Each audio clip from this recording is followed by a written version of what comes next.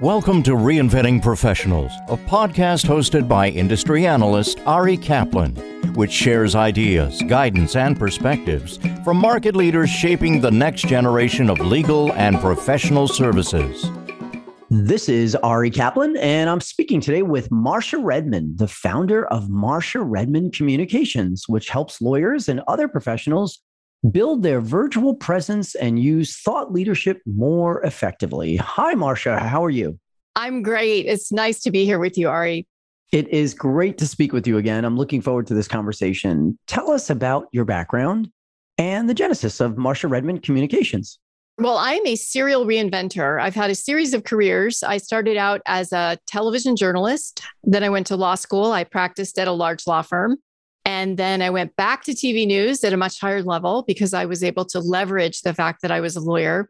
And then 23 years ago, I started this business because I wanted to be able to help lawyers and other professionals be more effective. Having been on both sides of the microphone, as it were, I understood why lawyers and accountants and others had a tough time communicating well, and I wanted to do something about it. You mentioned practicing law and being a television broadcaster. How have those two disciplines shaped your professional brand? I've come down right in the middle of the two, really. The work that I do with lawyers and others now is really a combination of having been in big law and understanding how that world works, but also coming at communications from a TV news background. So understanding how to grab the attention of a broad audience, perhaps a distracted audience, and keep it even when you're talking about things that are complex. And so both really inform the other. What is the secret to standing out online? Whether it's online, in person, virtual, hybrid, all of the options we have these days, if we can really hone in on our audience and understand what has impact on them around the issues that we want to speak to them about, we can always get their attention. And once we've got their attention, if we manage to be more concise and use more examples, typically we can keep their attention. That's what makes the greatest difference. And then as far as how to get in front of them, video works really well. We all like to watch TV. We like to binge on Netflix. Seeing the people we're communicating with really helps us to feel connected to them. And as the communicator, it makes it easier for us to get and keep that attention and build a relationship. With so many professionals now returning to the office, at least part-time, does having a strong virtual presence matter? And will it matter in 6 months? Absolutely. I'm here to say without any exception that virtual communication will never go away. Lawyers and other professionals absolutely have to master the ability of connecting virtually. In fact, I think for the lawyers that get that right now, they have a huge advantage over their competition because, for example, virtual pitching, very popular with clients and prospective clients. I've talked to a lot of in-house counsel who are thrilled with the notion of being able to interview or be pitched by lots more law firms because it's virtual. And they don't have to get on an airplane or feel badly about asking 10 or 15 firms to get on an airplane to talk to them in person. The challenge is virtual pitching, virtual communicating is a lot harder than simply talking one-on-one across the table. I remember interviewing you for the virtual lunch early on in the pandemic, and I'm still tremendously grateful for your consideration in doing that. How can business professionals now present with confidence and connect with their audiences virtually? It's not that hard. It just takes a little bit of effort. The two things that matter the most are we need to look like what I call a talking head. And so from a video perspective, lawyers need to pay attention to how they're framed. And the more you can look like talking head video, the better chance you have taking advantage of this perceived credibility that we have about people that look like talking heads. We've spent all of our lives seeing statesmen, experts, heads of state as talking heads. And so if we can get the right framing, so we have a little bit of headroom, we're seen from the chest up, we have decent lighting, people see us as authorities when we look the part. So that's the first piece. The second piece is you have to be able to engage. For a lot of us as professionals, our voices are flat, our energy level is low, and we don't make eye contact. Those are the not to-dos. It's pretty clear, as we're doing here, Ari, if you have a warm conversational voice, you have some variation in your pitch, people will feel connected to you. They'll actually feel like you're having a one-on-one conversation with them. Because from their perspective, as the audience, it looks like a one-on-one conversation. What's the worst mistake you see lawyers and other professionals make when they're presenting online or even in person?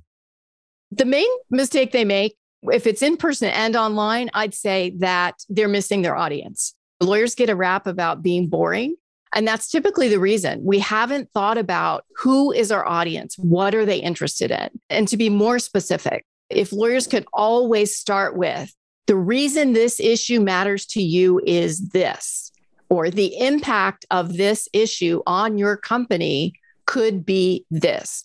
To tell them right off the bat, here's why this matters to you, instead of just launching into law, case. Really make them understand the impact. Then you essentially buy their attention. Once they realize it affects them, they're willing to hang in there. And then the second piece, of course, is not immediately burying them in a mountain of detail. Lawyers often want to explain, here's how it works, and let me tell you everything I know about it. Whereas many times the people we're communicating with, they want to know the impact. They want to know one or two details that make a difference, and then they just want you to handle it. As the media landscape continues to shift, how do you see the art of presenting evolving? I think it's already evolved, Ari. I think we are literally standing on that precipice where there's the before time and there's the after time. And it's about video. It's about being able to show up on a camera of some kind and connect with an audience. I think those lawyers who in the past owned their niche because they had a giant firm behind them and a lot of resources, some of them could be at risk of losing it if there are other lawyers who come up with reasonable experience, but a better ability to connect virtually, to connect over Zoom, to connect in those hybrid scenarios. Think about the big marquee conferences you and I have attended in the past in person, where the top of the top lawyers would stand up on a big stage and thrill everyone with their thought leadership. I think from this moment forward, those giant, really important conferences will be hybrid.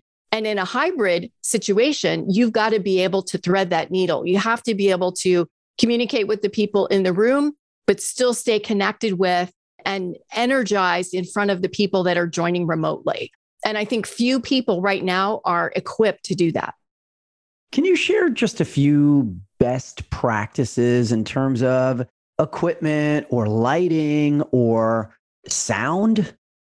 Yes, absolutely. So for lighting, I always recommend that you have light that shines directly on your face. You don't want to rely on the beautiful sunlight outside your window because it shifts, it moves, and some days it's just dark. And so ring lights are good as long as you can get one far enough away from you. You usually need a good 5 or 6 feet to get the ring light away from you so you're not overlit. So light on the face is crucial. You never want light over your head shining down on you. That's the reason. If you look at yourself on Zoom and you think, wow, I look tired, I look old, you're probably sitting under an overhead light. So lighting is key.